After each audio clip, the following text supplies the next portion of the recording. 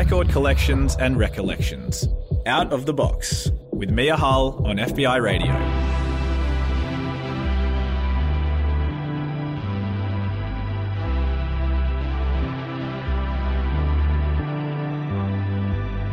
A big thank you to the wonderful Eddie Diamond for taking you through mornings today on FBI Radio 94.5. My name is Mia Hull and this show is called Out of the Box.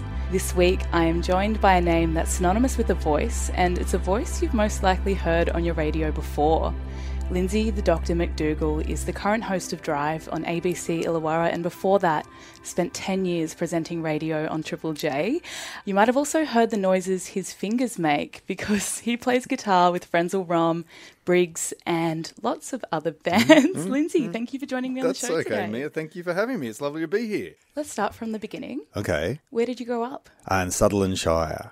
I grew up in Engadine, which is like, if people think of the Sutherland Shire, they normally think of the Cronulla riots, or at least Cronulla and the beach and everything, but I was from the westy side. So much so, and I was telling the story the other day, that when I got off in my school uniform, got off the train at Cronulla to go to the beach, the surfers would push me back onto the train and say, no, you have to go back to Sutherland and back to Engadine. How did they know you weren't a surfer? Because, well, believe it or not, I don't look. No, there was the school uniform. I think it was the St. John Bosco primary school uniform or high school uniform it would have been, yep. And what's Sutherland like in the 80s? I think in one word, it's white. It's very white. It was. I remember I was mates with the one Vietnamese guy in school, Jack. Hi, Jack. In fact, sounds like a stereotype. He took us to his house to show us the internet in like 1992, I think, or 1993 in Caringbah. But it was pretty close-minded. I got bashed a lot because I liked The Cure and stuff like that. I had to miss a day of school to get my hair dyed back blonde because I put a red streak in my hair, probably because Kurt Cobain had done it or something. So, it wasn't the most open-minded place in the world. What was your family shaped like? Very standard. Two younger brothers who are twins, who are musicians. They play in a band called Ebola Goldfish, although they didn't back then. And they had their first gig on their 18th birthday, I remember. And my parents, who split up when I was about 15, I guess. And Mum moved to Coalcliff, which is just at the very top of the Illawarra, which is pretty good in terms of having a place in Coalcliff in the 90s because it's a pretty fancy part of town these days. Yeah. And my dad and my mum both at one point owned toy shops, which is pretty ridiculous. Do you have unlimited access to toys when you're a kid? When I was a kid, yeah. I remember I had like all of the Masters of the Universe and I had lots of Action Man figures and I had a Barbie. Had the Barbie who you could cut her hair and then you could twist a cog in her back and she'd grow more hair. It was a very 80s Barbie. So your brothers started playing music when they were 18, or started their band when they were 18. Was your family very musical growing up? Musical in a musical theatre sense. Okay. My dad got us into musicals, as did Mum. My brothers, they played Oliver in a production of Oliver. I think it was probably the Miranda Musical Society. And then a couple of years later, I played the Artful Dodger in another production of the Engadine Musical Society production of Oliver, and it was glorious. Jumping around on stage, prancing about. It was very fun. And then I got to be in a few more musicals, and then that's when I started learning. Well, I was learning piano around that time, and then started learning guitar. And so it was. And then my brothers actually started learning brass instruments first because my dad put them in the Army Reserves because they were naughty, and they got into Army Band, and then they started learning guitar and bass after that as well. But yeah, our parents were very, very supportive of all musical endeavours. It was pretty cool. Yeah. Where were you in life when you started to consider music as something that you could do as an adult? I mean, I always wanted to. Before I started learning guitar, so I learned guitar in year 8, and before that, I'd drawn in art class this stage setup of me playing keyboards, like one of those like 80s keyboard racks with all the keyboards everywhere. But then, yeah, it wasn't something people from Engadine and the Sutherland Shire generally didn't do much besides play covers. And I did play a lot of covers, playing a lot of Pearl Jam and Alice in Chains and that sort of covers, and Nirvana covers and Metallica and Guns N' Roses, all the stuff you play. And then by 18, so I would finish high school, turning 18, I was playing in a couple of bands, one band doing originals music, pretty much that was the only band I was really playing, and we were going in like university band comps and that kind of thing. And that was really like, I didn't think that was much was going to happen. And then it was about that time that because I was quite into punk rock and was watching a lot of Australian music as well, which was kind of separate to the music that I was playing in that other band.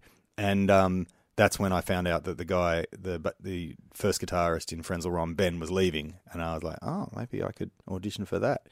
And I remember just thinking that, you know, if I got in Frenzal Rhomb, I wouldn't, you know, I'd never have to work again. I'd be like buying cars and stuff. And then I quickly realized that that wasn't the case. But yeah, so it wasn't, I didn't actually realize or didn't think or even plan that music was going to be a career. It was just like this opportunity came along, or I heard it on a radio station. I was driving home from work or being driven home from work at Coles, and I heard that Frenzal Rhomb were auditioning for new guitarists, and I sent them a tape that I'd made, and that's how I got the audition. And so it really wasn't like a plan or even a career strategy or anything. It was just that happened, and then from then on, I kind of just started playing music. And I do want to talk about your time in Frenzal Rhomb in a few minutes, because it is something that's continued right up until now. Mm-hmm. But before Frenzal Rhomb, you were in a tribute band. Yes. Tell me about that. Who's that? Oh, this is great. This is so. If Rob Hinks probably isn't listening because he lives in Melbourne these days. But so one of my favourite bands when I was young was Tism. This is Serious Mum. I got to see them at. I think the Big Day Out was the first time I saw them. I was under 18, so I couldn't go and see them at all of their club shows, and I wasn't very good at getting into over 18 shows because, generally speaking, I don't look over 18 at the best of times, especially back then. So, so I got to see them at Big Day Out in maybe 93 or 94, and then again at start of 96. But yeah, we were such big fans of Tism. We had every cassette at first and then CDs, and we'd occasionally forget to go to school and get on the train and go to Red Eye Records and Ashwoods and Lawson's in the city and just go looking through record racks, and we'd find every copy of Great Trucking Songs of the Renaissance and Hot Dogma, and I think and also Gentlemen Start Your Egos, which was, I think, the compilation version of Form and Meaning, Reach Ultimate Communion. Anyway, there's lots of Tism stuff that was already out, and then they started putting out, they put out Beasts of Suburban and the other one, which was renamed Censored due to legal advice, but it was originally called something else, which you can look up.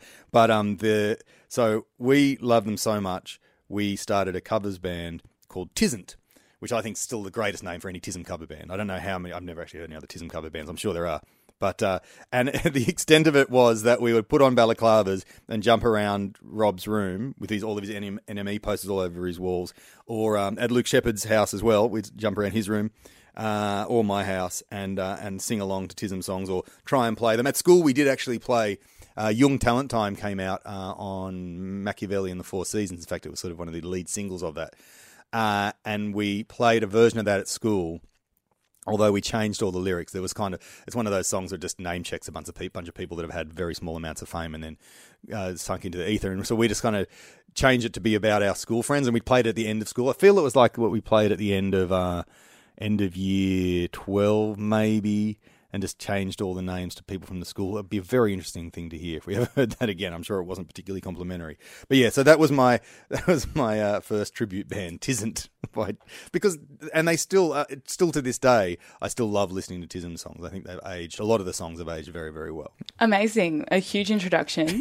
Let's jump into one right now on FBI Radio 94.5. This is Tism. The track's called Lily Court Dilly, Bold Milli Vanilli, and it comes with a language warning. I want Milli Vanilli.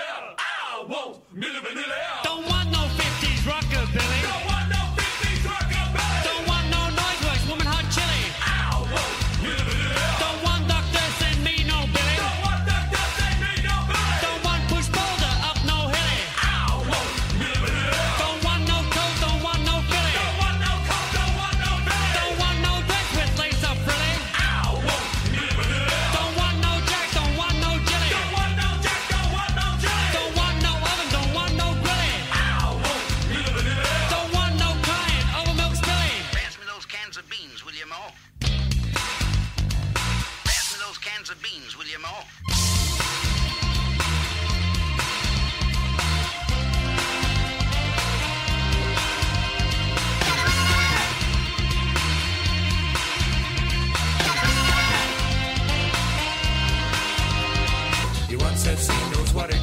he'll ask for it today. He's really keen, he'll make that scene. What was it, did he say? Pass me those cans of beans with your mom. Pass me those cans of beans with your mom. Pass me those cans of beans, will you, Mo?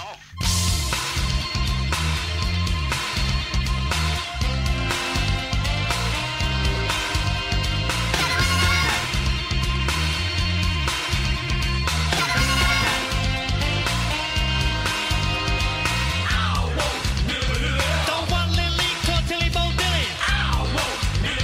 Don't want to live at Kirabilly. Don't want no birth control pilly. Don't want no dentist tooth drilling. Don't want to listen to Bob Dylan.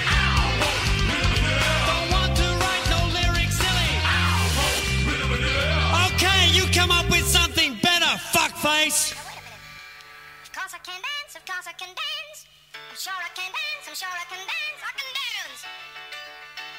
I can dance! I really hit the floor.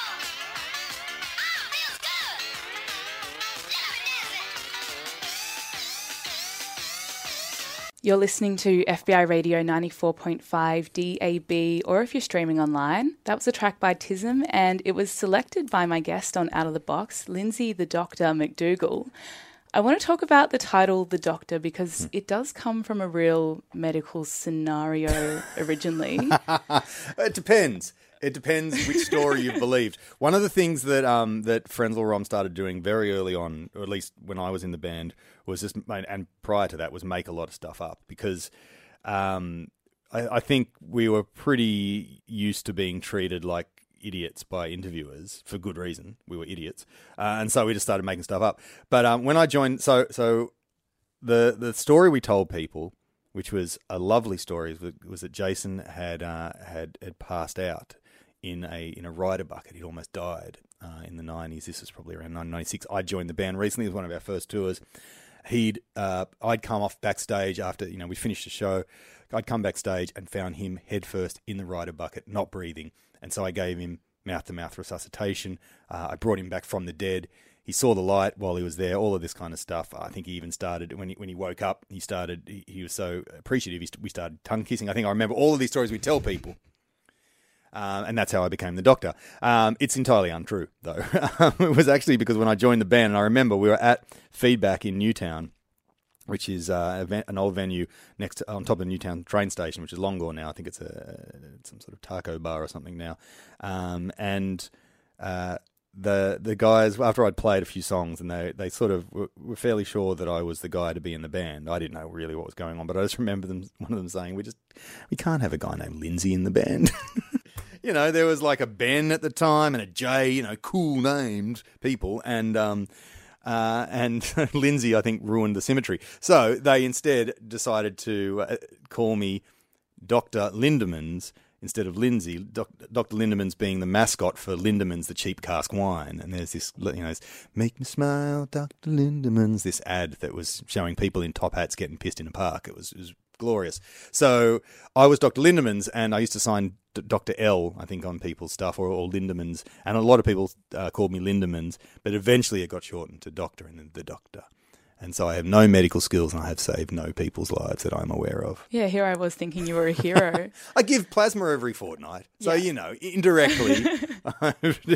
No, it's interesting when working in radio, as I do in Wollongong at the moment.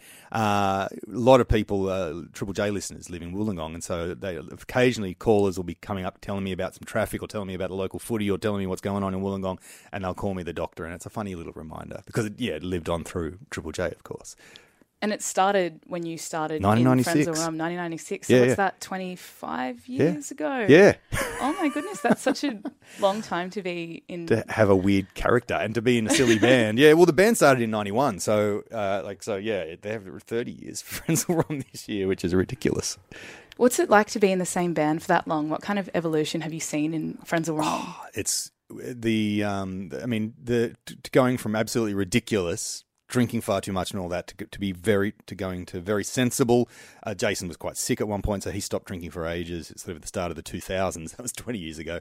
And then going back up to finding a kind of a nice kind of middle ground of, getting messed up occasionally, but not too much. Although I have stopped drinking recently. But I think we have got to this point now when we only see each other when we play gigs. Because we live in different areas. Jason lives in Leichhardt, I live in Wollongong. Dale, our bass player, lives in Newcastle. Gordy lives in Melbourne. I haven't seen Gordy since last March, and I'm seeing him this weekend. So we got to this point where we were playing so much, and by the end of the 90s, we were playing so much, and that's when Jason he had his heart problems and stuff, and we kind of stopped for a bit, and then kind of felt like we'd lost some kind of, inertia or whatever. But really, it was just silly. We just needed to stop. I remember once in 99, we were doing the Warp Tour around Australia at the same time as we were doing the touring Home Bake Festival around Australia, playing 2 shows in one day, flying between cities.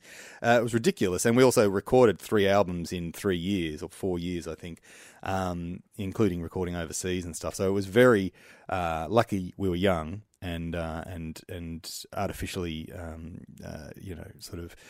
kept awake so we could keep doing all that sort of stuff. But now we only see each other when we play gigs, and it means we don't get annoyed with each other. We don't get sick of each other. We have a lovely time, and it's all very respectful and wonderful.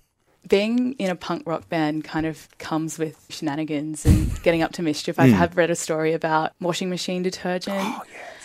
Tell me, good story. It's a true story. Tell me about some of the things that have happened to you over the course of 25 years, Lindsay. There's washing. There's which washing detergent stories? No, my favourite washing detergent story that Frenzal Rom participated in is when we played in Esperance in Western Australia, and actually this is more of a dryer than a detergent story, but.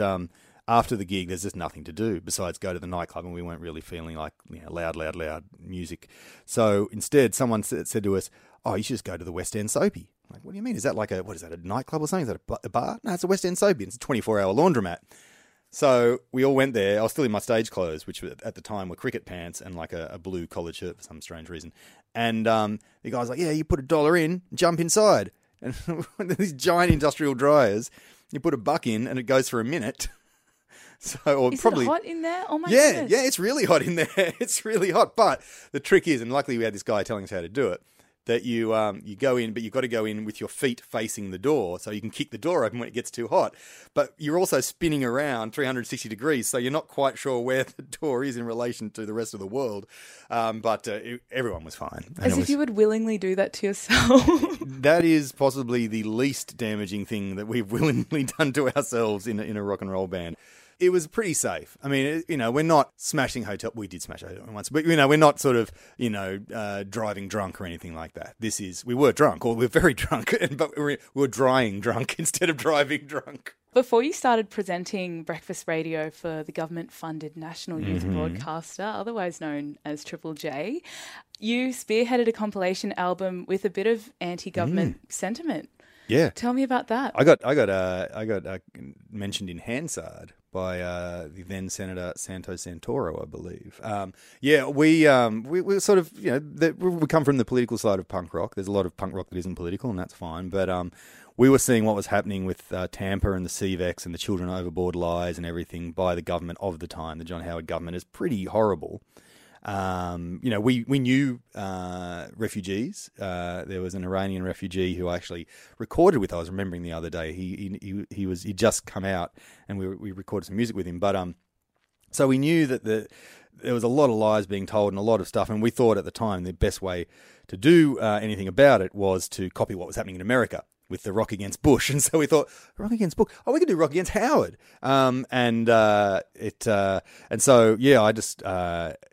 emailed, I guess, since there was no social media back then, emailed a bunch of bands, and we put out a compilation, a double disc with so many bands. You've got so many on there. It's insane. It is. I've still got a copy at home, but it's everyone from like your got, like, something for Kate and on things. there, yeah. All the way down to little bands that we were friends with, and the Fauves were on it, and like rap band, the Herd were on it. We went on tour with the Herd around that time, which was hilarious.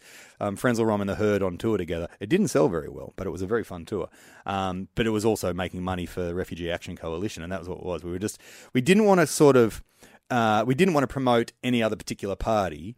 So what we had on the CD was whatever you do, don't vote Liberal, because at the time that was what we saw as the biggest threat to human rights in Australia. The great irony is that the leader of the opposition party, of the Labor Party, who, if we'd been successful, would have become Prime Minister, was Mark Latham. We were not successful. He did not become Prime Minister, but it was very interesting seeing all of the... it was interesting seeing... politicians, some of them in favour of what we're doing, some of them not. It was interesting to try and to actually feel like we were kind of doing something. I remember on election night, my friend Bo from Front End Loader gave me a little, because John Howard was returned to government, but he gave me this award that he made, which was the Doing Something About It award, which was kind of nice, and it was a kind of a nice feeling, and it was nice to actually. Sort of make contact with all these musicians that also had the same feeling. Like before social media, it wasn't as easy to gauge everyone's political leanings because you'd only see them on compilations or wearing shirts on their album sleeves or shirts on in the posters and stuff. And so you weren't quite sure. I mean, you sort of figure that certain musicians aim a certain direction politically, but it was nice to find this community of people that you can easily find online these days. But back in 2003, 2004, it certainly wasn't as obvious. So yeah, and it was also nice to, if you look up my name and Hansard, you can find me being mentioned in federal That's federal the peak parliament of your career so far. Yes. Was Frenzal Rhomb often political? Yeah. Oh, we would go on various anti-war, the Iraq War protests we were in.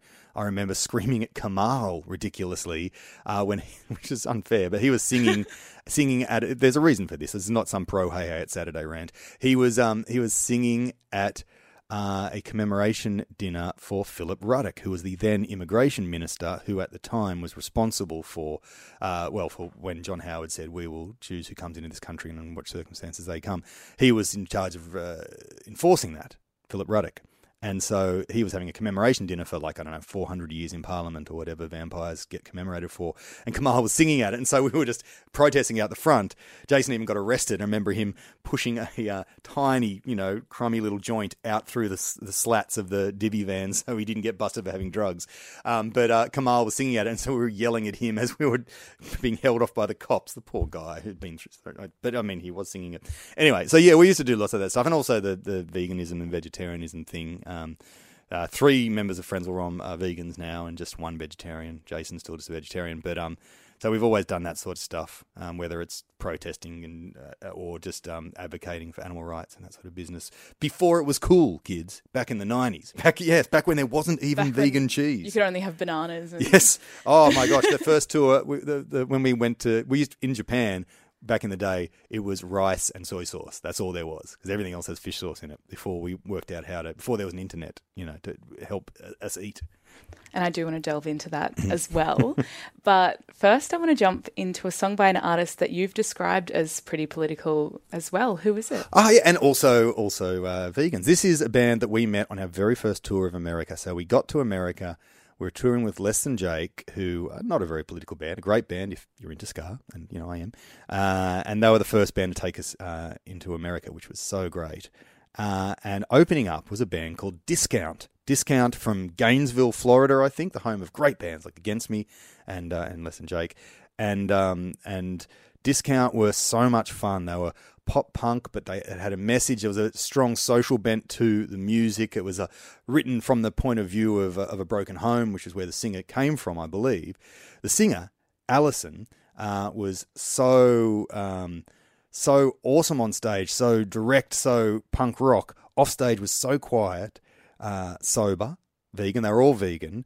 And it's quite interesting that Alison from Discount went on to be the same Alison that started The Kills with Jamie from the UK and then sang In the Dead Weather with Jack White. And so we knew her then and years later I was like, is Is that Alison Mosshart singing the Kill? Is this Alison? I remember seeing a CD at some record store overseas and seeing Alison Mosshart from Discount written on a sticker on it, and then hearing the Kills for the first time, and then hearing the Dead Weather, seeing her like swigging vodka and smoking ciggies on stage, and I remember interviewing her at Triple J and saying, "Do you remember, on those tours where you would just, eat an apple after your show and sit down quietly writing poetry and not drinking and not smoking?" And she's like, "Yeah, I was like 15." And I had no idea. But they were so great. They were so very political and very positive as well. They were in that kind of political, but not particularly, not aggressively angry. They were angry at the world, but they were positive about changing the world. And it was really kind of nice to be on a tour with a band that had the same ethical, at least dietary ethics as us, and were really, really nice. Not to say Less Than Jake weren't nice, but they just ate a lot of meat. And then Blink-182 joined that tour as well, just as I think Damn It came out, and suddenly they were the biggest, three-piece potty mouth punk band in the world. Also not very political and not particularly vegetarian either. So it was nice to be on this band, this first American band we'd met that was so lovely and I think still so good. I still put on A Taxi Is All Right Tonight, which was the first album, and then Half Fiction was the second album. I still put them on. Well, let's jump into a song by Discount now. Mm-hmm. What have you chosen? Oh, this is Mallory's Mission. This whole album, A Taxi Is All Right Tonight, I think is based around domestic and family violence and escaping from it. Not just physically escaping from it, but getting escaping from the effects and the trauma of domestic family violence, which is pretty cool for an album released in 1995. This is Mallory's Mission by Discount on FBI Radio 94.5. You're listening to Out of the Box with me, Mia Hull, and Lindsay McDougall, the Doctor.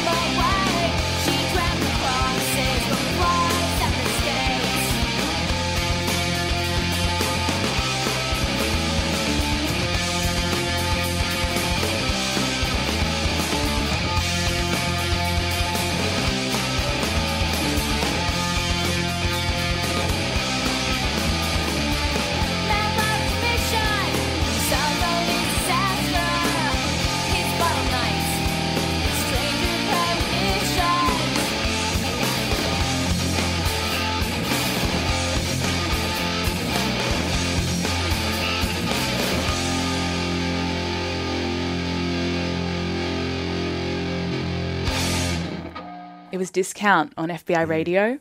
My name is Mia Hull, and right now on Out of the Box, I'm joined by the host of Drive on ABC Illawarra, Lindsay McDougall. Lindsay, you've been kicking around radio stations for a while now. What's your earliest memory of paying attention to the radio? Gosh, listening to Club Veg, which is a Triple M show in the 80s, maybe with my cousin Clint. I remember him coming down from the Central Coast and we were listening to... No, he showed me Triple J actually because he said I wouldn't like it because it's all heavy metal and hip hop, and I was into much more broad music on Triple M, and I remember the really bad comedy songs that Club Veg would do. I had a CD of theirs as well. I remember one that went, "I'm wearing vinyl pants like a second skin, and I'm hip, I'm so advanced." Sounds like Death Cab for Cutie when I sing it there, but it wasn't supposed to sound. But yeah, it was and the shape I'm in is all the shape of the art, and what, the joke's coming, and what shapes the art's in when I try to walk around in vinyl pants, sounds just like farting. That was the humour level that I was listening to. How back old were then. you? I guess that was I was 9, 10, 11 maybe. Yeah, that would have been just the very end of the 80s, I suppose, maybe early 90s. I don't know, maybe someone will say actually that was like 98. I feel like it was the early 90s though. I remember listening to them and like Doug Mulray and all that sort of stuff. And my mum did buy me possibly cheap from the toy shop that she owned, one of those, it's like a home kids radio kit that had like a little microphone you could talk into and a couple of sound effect buttons and things and a tape deck so you could record your own radio shows. And I worked out you could press play on another radio, another cassette player, and like actually play songs into it. And I used to put myself in my cupboard in my bedroom, which was my radio studio, and actually make radio. And this is funny because when I joined Frenzal Rom, I forgot all about this and had no idea that I had ever had any radio aspirations at all. In fact, I remember someone telling me that I had, a great radio voice. And I was like, I don't want to do radio. I've never thought of that. And I did that. And also when I was 3, I interviewed my brothers in the cot with a makeshift, like a pretend microphone. No, a real microphone for a dictaphone or something, and interviewed my newborn brothers. So apparently there was a bit of a precursor to radio. Yeah, because I was under the impression that when you started, it kind of just happened to you and it wasn't something that you'd originally wanted to do. No, well, by that stage, in 2004, we were back on the road. We stopped playing a bit in the year 2000 when Jason was sick, and we started again and released an album that wasn't very good, and we just released another album which we loved, Sans Souci. But then we kind of were just not really vibing on going on the road for these long stretches and stuff again. And I remember I talked to my mates at the Hopeton and the Annandale hotels saying, maybe I should do a little bit of door work, because we got signed to a major at the end of the 90s, and we'd been given an advance, and that was just about to run out by about 2004, I think it was. And so I was like, maybe I'll just do, just do the door, stamp people's hands, $50 a night or whatever. And I think it was in that same month that Triple J started getting us to, do some shifts and do interviews and stuff. So once again, just kind of, it wasn't a career trajectory, at least not a conscious one. And then we just got, pulled into this new world. When you say pulled into a new world, you were pulled straight onto the breakfast program, show. weren't Yes. you? Yeah, Adam and Will were leaving, and they wanted to do something different. Gosh, God love, it was Linda Bracken, who was the boss at Triple J at the time, and she, I'm pretty sure it was mostly her. She had to convince the people above her they didn't want to do just another radio team, just another obvious comedian radio team or whatever. So they'd try 2 people who had never done radio before, had a history of swearing and sleeping in, to do a breakfast show. So you just get thrown straight onto a flagship show on the nation's it's stupid youth broadcaster. What's that feel like? It was not only scary, but it was also really kind of tiring and really hard. It was really hard because we did do some of a drive show the year before, just when Chris and Craig, who were doing Today, from the Chaser, they took a break, and we did 6 weeks of that to actually do a regular daily show. But yeah, it was unrelenting, and we had lots and lots of ideas, but then you realise that everyone, when they started doing a radio show the first time, has all the same ideas, and they're all exactly the same, and they're just kind of whatever. I can't remember any of them, but it's like, we should do this, or we should, do this, make it. We ended up doing some pretty cool things. We did some great radio plays. We were very stoked and very lucky that we had this great producer, Craig Shufton, who his brain works like a Pro Tools rig, and he could make the most amazing, radio plays out of our dumb ideas. But yeah, doing it every day from, getting into work at 5 a.m. was very tiring. And it definitely took the toll on both of us. I just must have more tolerance for that kind of stuff. So I stuck around longer. Well, much longer. Heaps longer. You spent 10 years at Triple J. I did. What are some of the highlights of, spending 10 years at that station? That's amazing. It was all just going around the country and doing stuff that was slightly different to touring was so much fun. Because when you tour and go around countries, you see hotel rooms and you see pubs. When you tour with the One Night Stand on Triple J, which is when we actually got to go around the country, your whole job is to go out and see things. So going out and hanging out with people in places, that was just amazing stuff to actually see the country properly and see it because you have to take it in because you're talking about it. And also I remember Jason called it having my genre blinkers prized open, because since joining Frenzal Rom, all I really did was listen to pop punk music or punk rock music or whatever. Bands we were on tour with, people that would give us CDs, whatever. I would rarely listen to anything that wasn't vaguely punk rock related. Except for the classics or whatever. But so actually listening to new music of all these kind of genres and really, really loving it a lot more than Jason did. I don't think Jason was as much of a fan of the music as I was. So getting to meet all these great musicians who play electronic music, who sing rap hip hop, Who's the 43-year-old talking now? But like do all that, just make all this amazing music, and getting to hang out with them and play music with them occasionally and interview them and get drunk with them and all that stuff. And it was just a whole different world that I wasn't used to. I'm very used to getting drunk with punk rock musicians, but it's very different getting drunk with electronic musicians. I don't know if that's true or not, but I just loved it. And being working at Triple J gave me that opportunity to actually just meet so many more people and just open. It sounds ridiculous, but open my mind to all these other types of music. It was great fun. You left in 2014. What's it like to walk away from all of that? It was awesome. It was great. It was awesome because I was done, as in I was at exactly the right age. And we'd done so much, and I'd had I had done everything with Triple J that I wanted to do. That I'd done silly radio plays, done silly songs. I'd done all this cool stuff, and I was at that certain age. I guess I was getting close to 40. That I just thought that for me to do that stuff, it just didn't seem right anymore. I think there's excellent reasons for other people of whatever age to still be at Triple J or whatever, but I was just like, I'm done with all this. I want to leave now while I haven't embarrassed myself too much. So I kind of, we'd done all the things. I did a charity single, which got to number 1 on the charts, which was hilarious to think a song that I'd written and had people like Abby May and Bertie Blackman and Andy Bull and Phil Jamison and the guys from Fundamentals, all that sing on this and rap on it. And, that went to the top of the charts and we made thousands of bucks for Red Cross. And I've done all these other silly things. We did this campaign called Jacket Off, which was a winter campaign for op shops where we encourage everyone to if they would to get their old jackets, take their jackets off and donate them to charity. And we got like so many people to say the term jacket off. Triple J wants you to jacket off this winter. It was just so I'd done a lot of cool things, and it was high time to let someone else do prank calls or whatever they do now. I don't know. What's the next song you've chosen for today? Yes. So this is one of the other cool things about leaving Triple J was that I could actually start playing heaps more music again, because it was a bit of a juggling act getting time to do Frenzal Rom stuff. There wasn't, now at work I can kind of just say I've got to play a gig and they're like, yeah, whatever, we don't care. And for some reason, thank you very much to ABC Illawarra for that. But yeah, it was harder at Triple J because it's a national show and, they've got certain, it could only take breaks in non-rating seasons.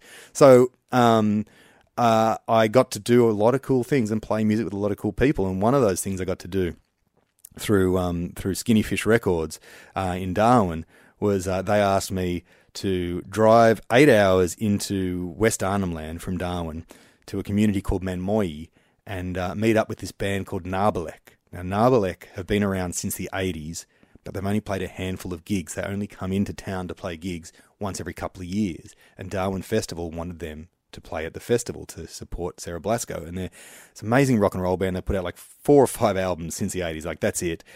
And so I went to Darwin. I got the ABC to send a cameraman to do it for the ABC TV show The Mix to record this, because I'm thinking this is ridiculous that I get to do this. And we both drove 8 hours in a troop carrier, which is, there's sort of looks like in the Diesel and Dust Midnight Oil kind of era. That's where they were driving. I got to drive one of those across the desert, the Arnhem Land, from Darwin all the way through Kakadu, across Cales Crossing, past Jabiru, across Cales Crossing with all the crocodiles, drive into Manmoyi, meet this band Narbalek that I had not even spoken to. We had to stop outside of town and find the drummer who was somewhere else, or the bass player who was going to come the next day. All this, it was amazing. And then meet all these guys and then rehearse with them, because I wasn't only tour managing them, I was playing guitar for them as well, because one of their guitarists wasn't around anymore, wasn't in the band anymore. And so we hung out in Manmoyi, camping in swags, cooking food on a fire and rehearsing with this band.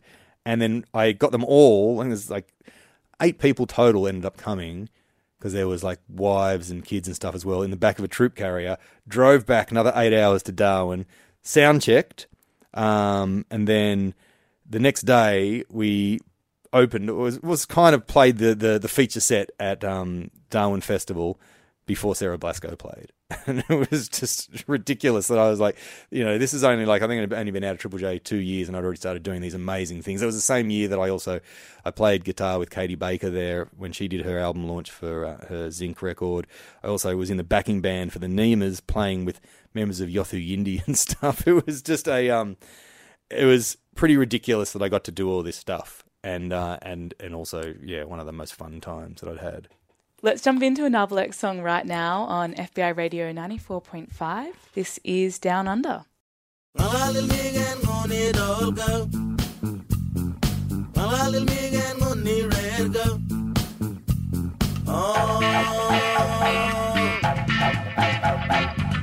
Traveling in a brand new tropic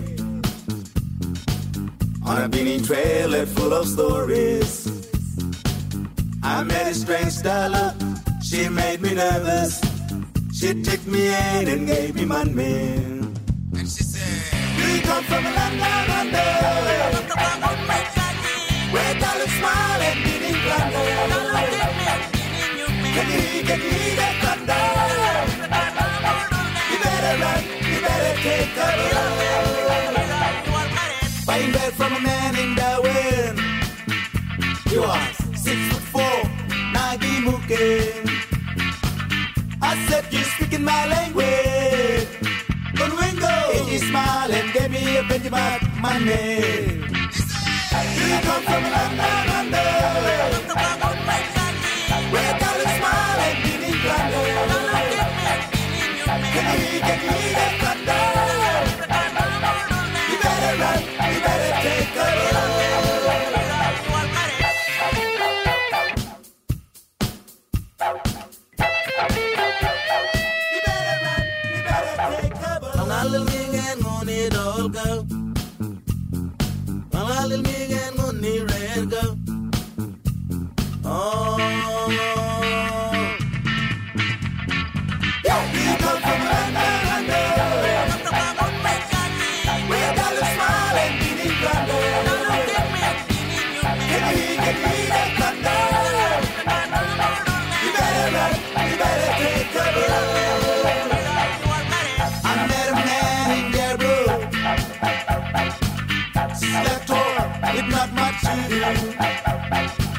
I said to the man, "Are you trying to step me?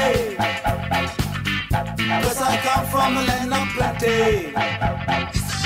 You come from a land down under, where dollars smile and dealing plunder. Can you hear that thunder? You better run, you better take cover.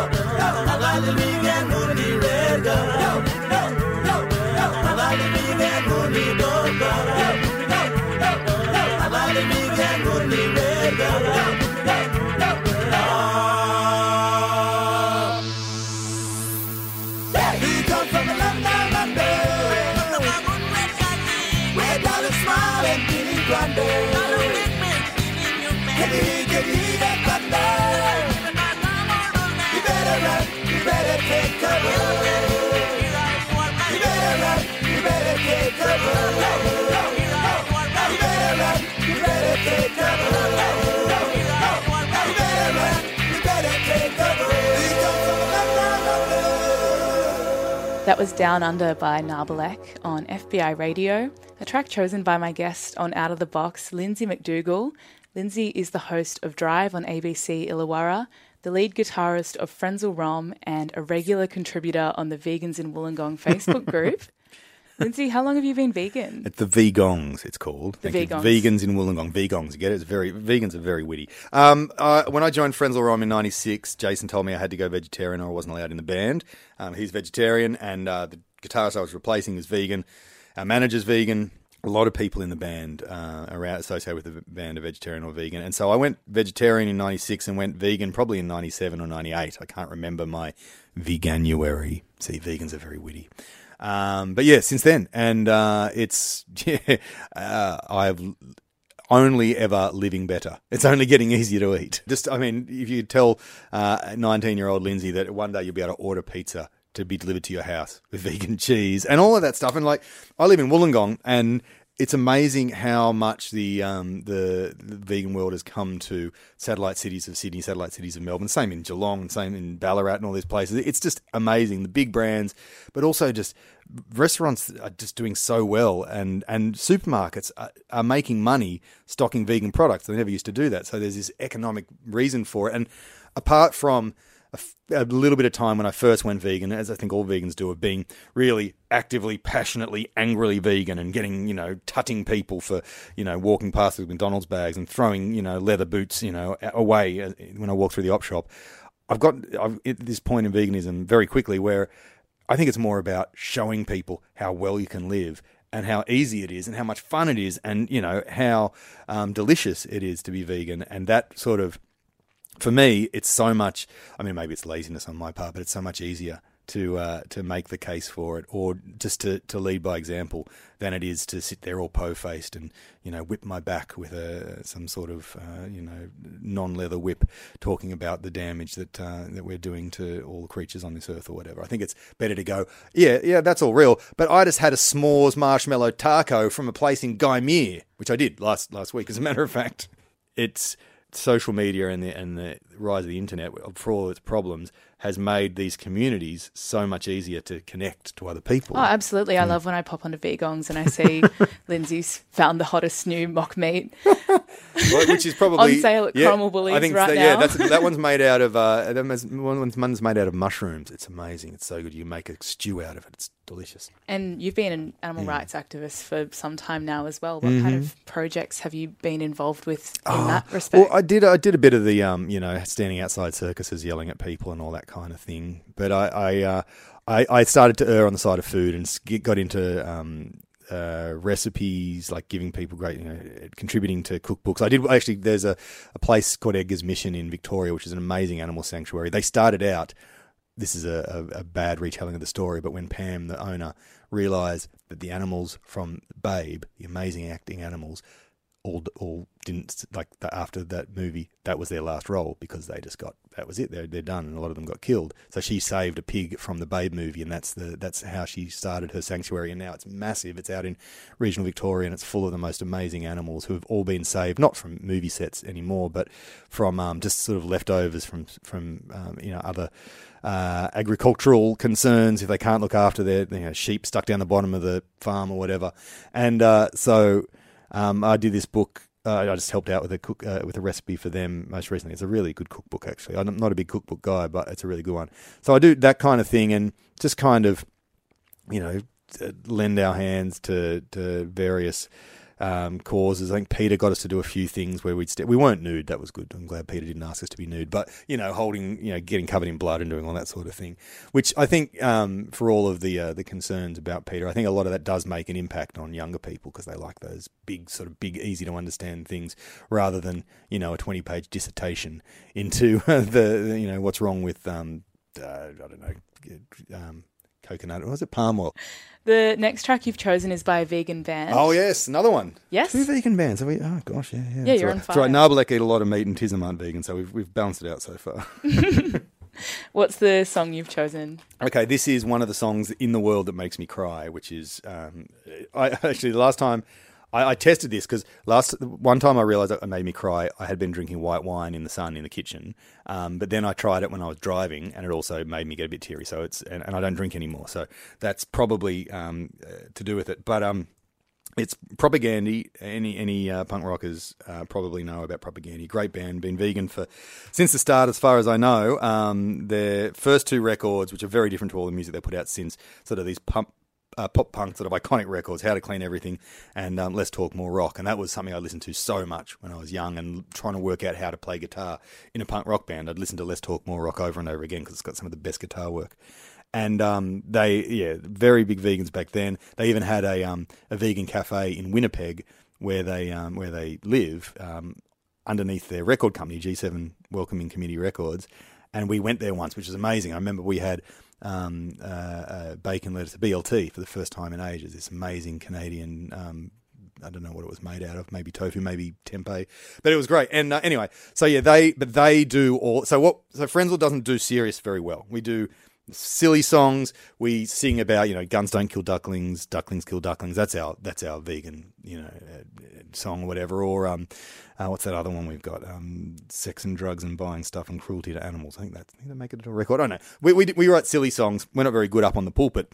Propagandy are though, because they got the brains. They know what they're talking about. Chris Hanna, the most amazing lyricist in Propagandy, he's gone from being a teenager, as he was on Let's Talk More Rock and How to Clean Everything, to writing these songs, what is it?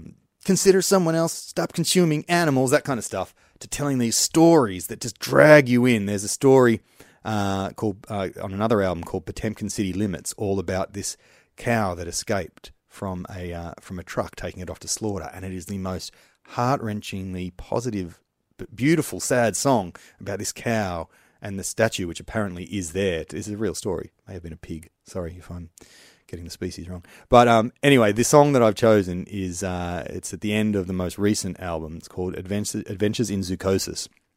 And it's the story, which you'll hear in the lyrics, told from the point of view of a lion in a zoo to his children. And I saw a friend of mine, Mo, the other day talking about it as an allegory, as a metaphor for us all, where we are in life, trapped in blah, blah, blah. But I'd like to believe that it is, like Chris has written before, written from the point of view of an animal in a zoo, and his realisation that that the way that life has treated him, the way that his hand has been dealt in this life, is that there is no hope for him, but there's still hope for his kids. And it just floors me. It's insane. And also, the riffs are very good. It's got a really long lead-in at the start, too, with some sounds of Donald Trump giving a speech and sounds of... and also Chris Hanna's baby kid sort of making noises in the background. So I'll understand if, at the moment, you're slowly bringing that up to the start of the mad guitar riffs. I'm automatically attracted to you. I'm just like kissing them. It's like a magnet. Just I don't even wait. And when you're a star, they let you do it. You can do anything. Whatever you want. Grab them by the pussy. I can do anything. We're gonna build the wall. We have no choice. We have no choice.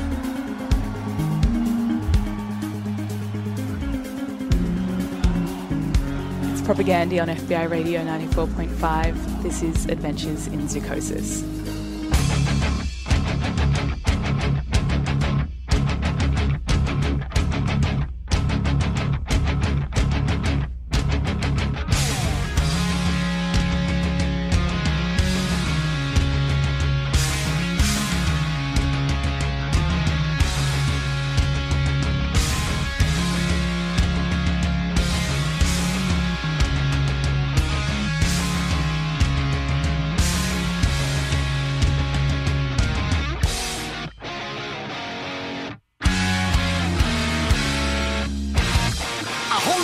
Consensus. Give the masses the benefit of the doubt. It's just a democratic process. Whooping this population out. I think the only fear of death is that it may not be the end. We may be eternal beings. I must do all of this again. Please don't let no such thing be true, though I suspect if I slink back to my enclosure, safe and warm and adequately lit, sufficiently plumbed and ventilated. Well, let's just say I would not shake a stick, and if pressed, I'll admit I'm excited about the original programs implemented to extend our captive lifespans. I'm excited to see what our keepers have planned.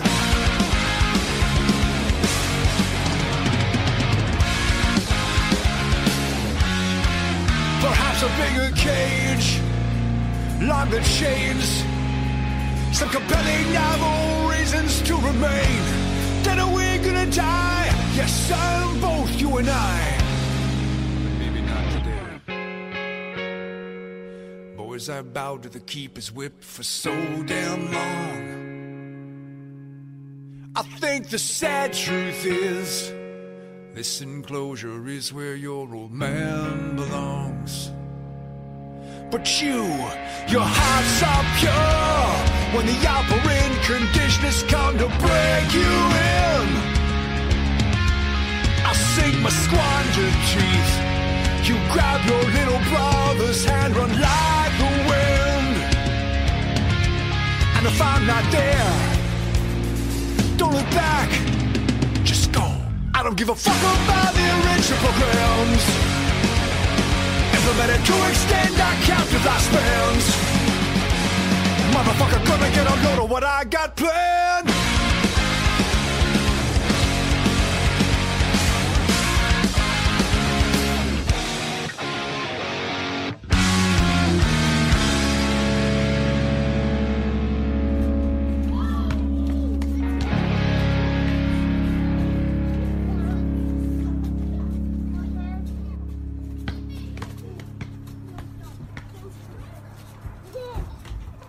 Adventures in Zoochosis.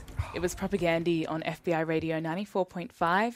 My name is Mia Hull, and right now I'm joined by ABC Illawarra Drive presenter Lindsay McDougall.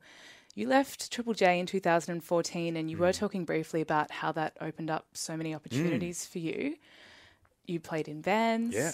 Got to travel and actually see, just play in so many different types of bands and stuff, yeah. Yeah, and then you jumped onto ABC Radio Illawarra in 2018. Was there any radio in between that? My wife and I did a podcast when we drove around Australia. That was fun. But no, I would hang out at different radio stations in the ABC in Darwin, ABC in Brisbane. But no, I did do one shift at FBI, I think, when Simon Aveling, I don't know, that is what he's with Jack Off was away for a day, and would do interviews with people for Frenzal Rhomb. We put out an album in that time, so I did a lot of radio interviews. But no, I did no radio. It was kind of nice to get to just focus on just playing guitar, which was pretty cool. And you've got a few Frenzal Rhomb shows coming up as well. You mentioned them before. You're playing Spring Loaded Sydney in Randwick on the 8th of May and Full Tilt Festival on the 31st of July.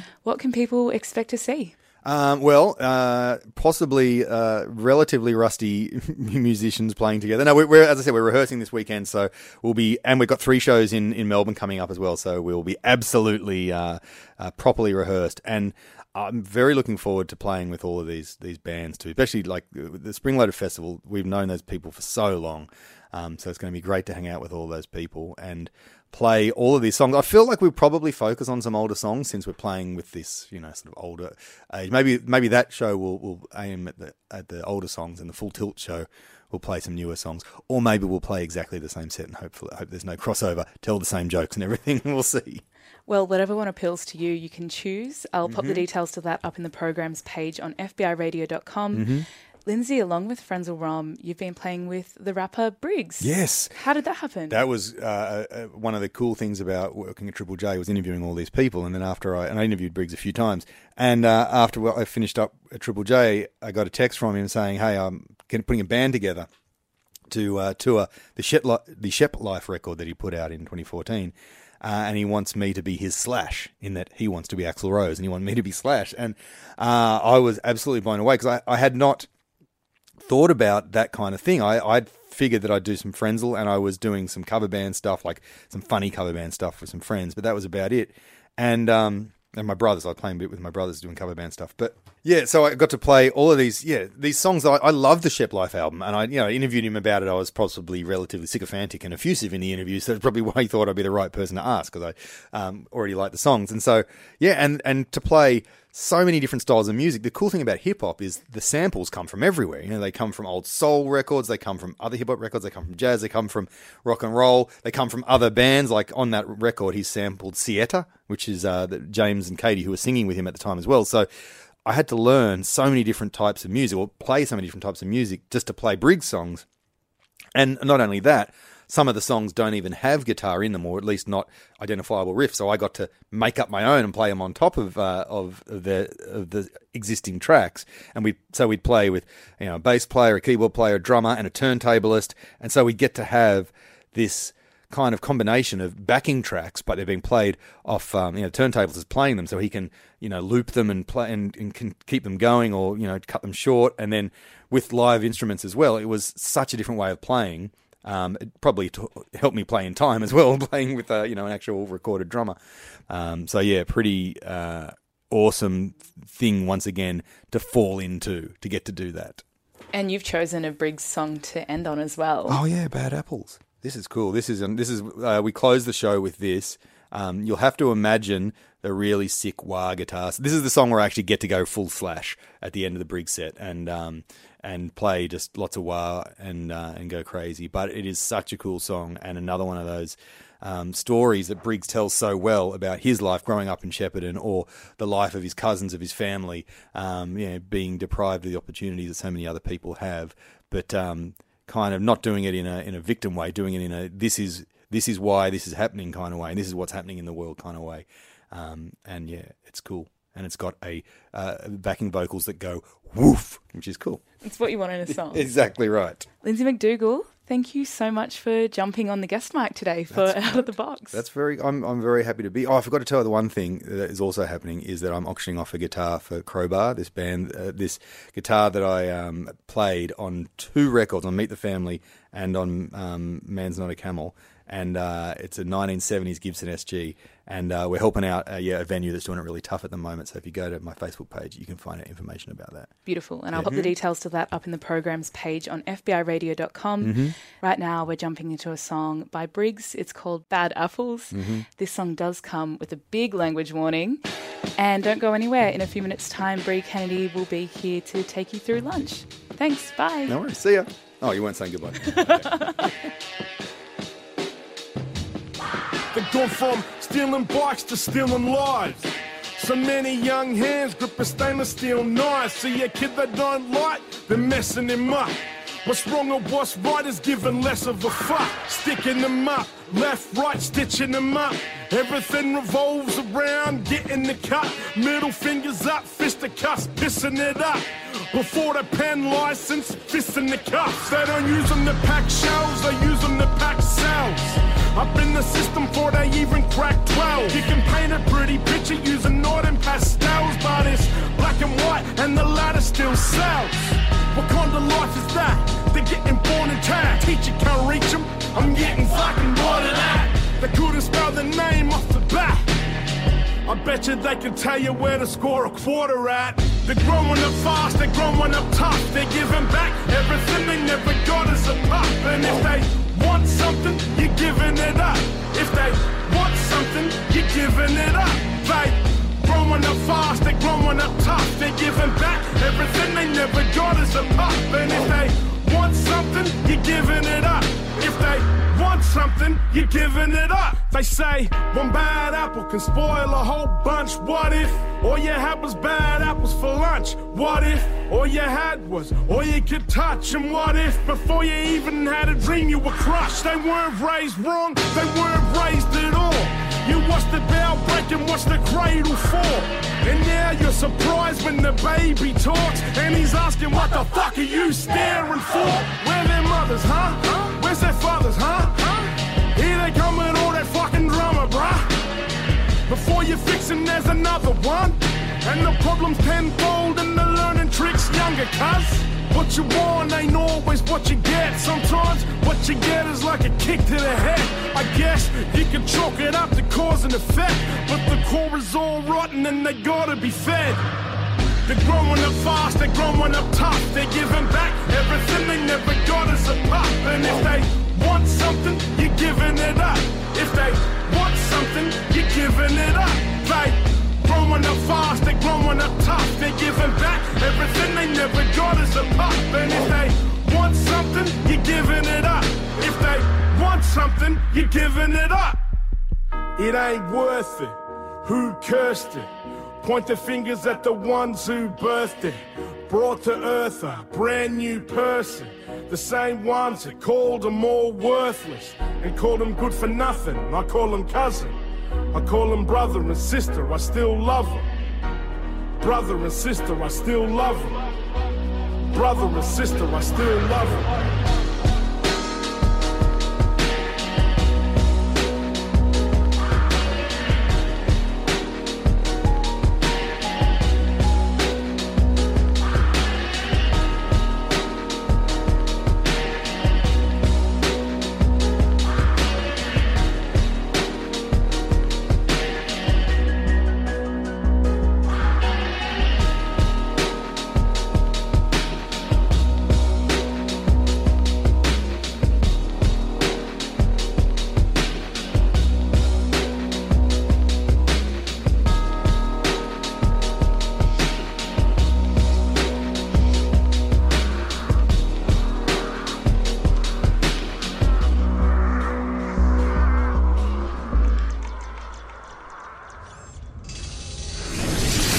podcast is produced by FBI Radio in Sydney. Find more at fbiradio.com/podcasts.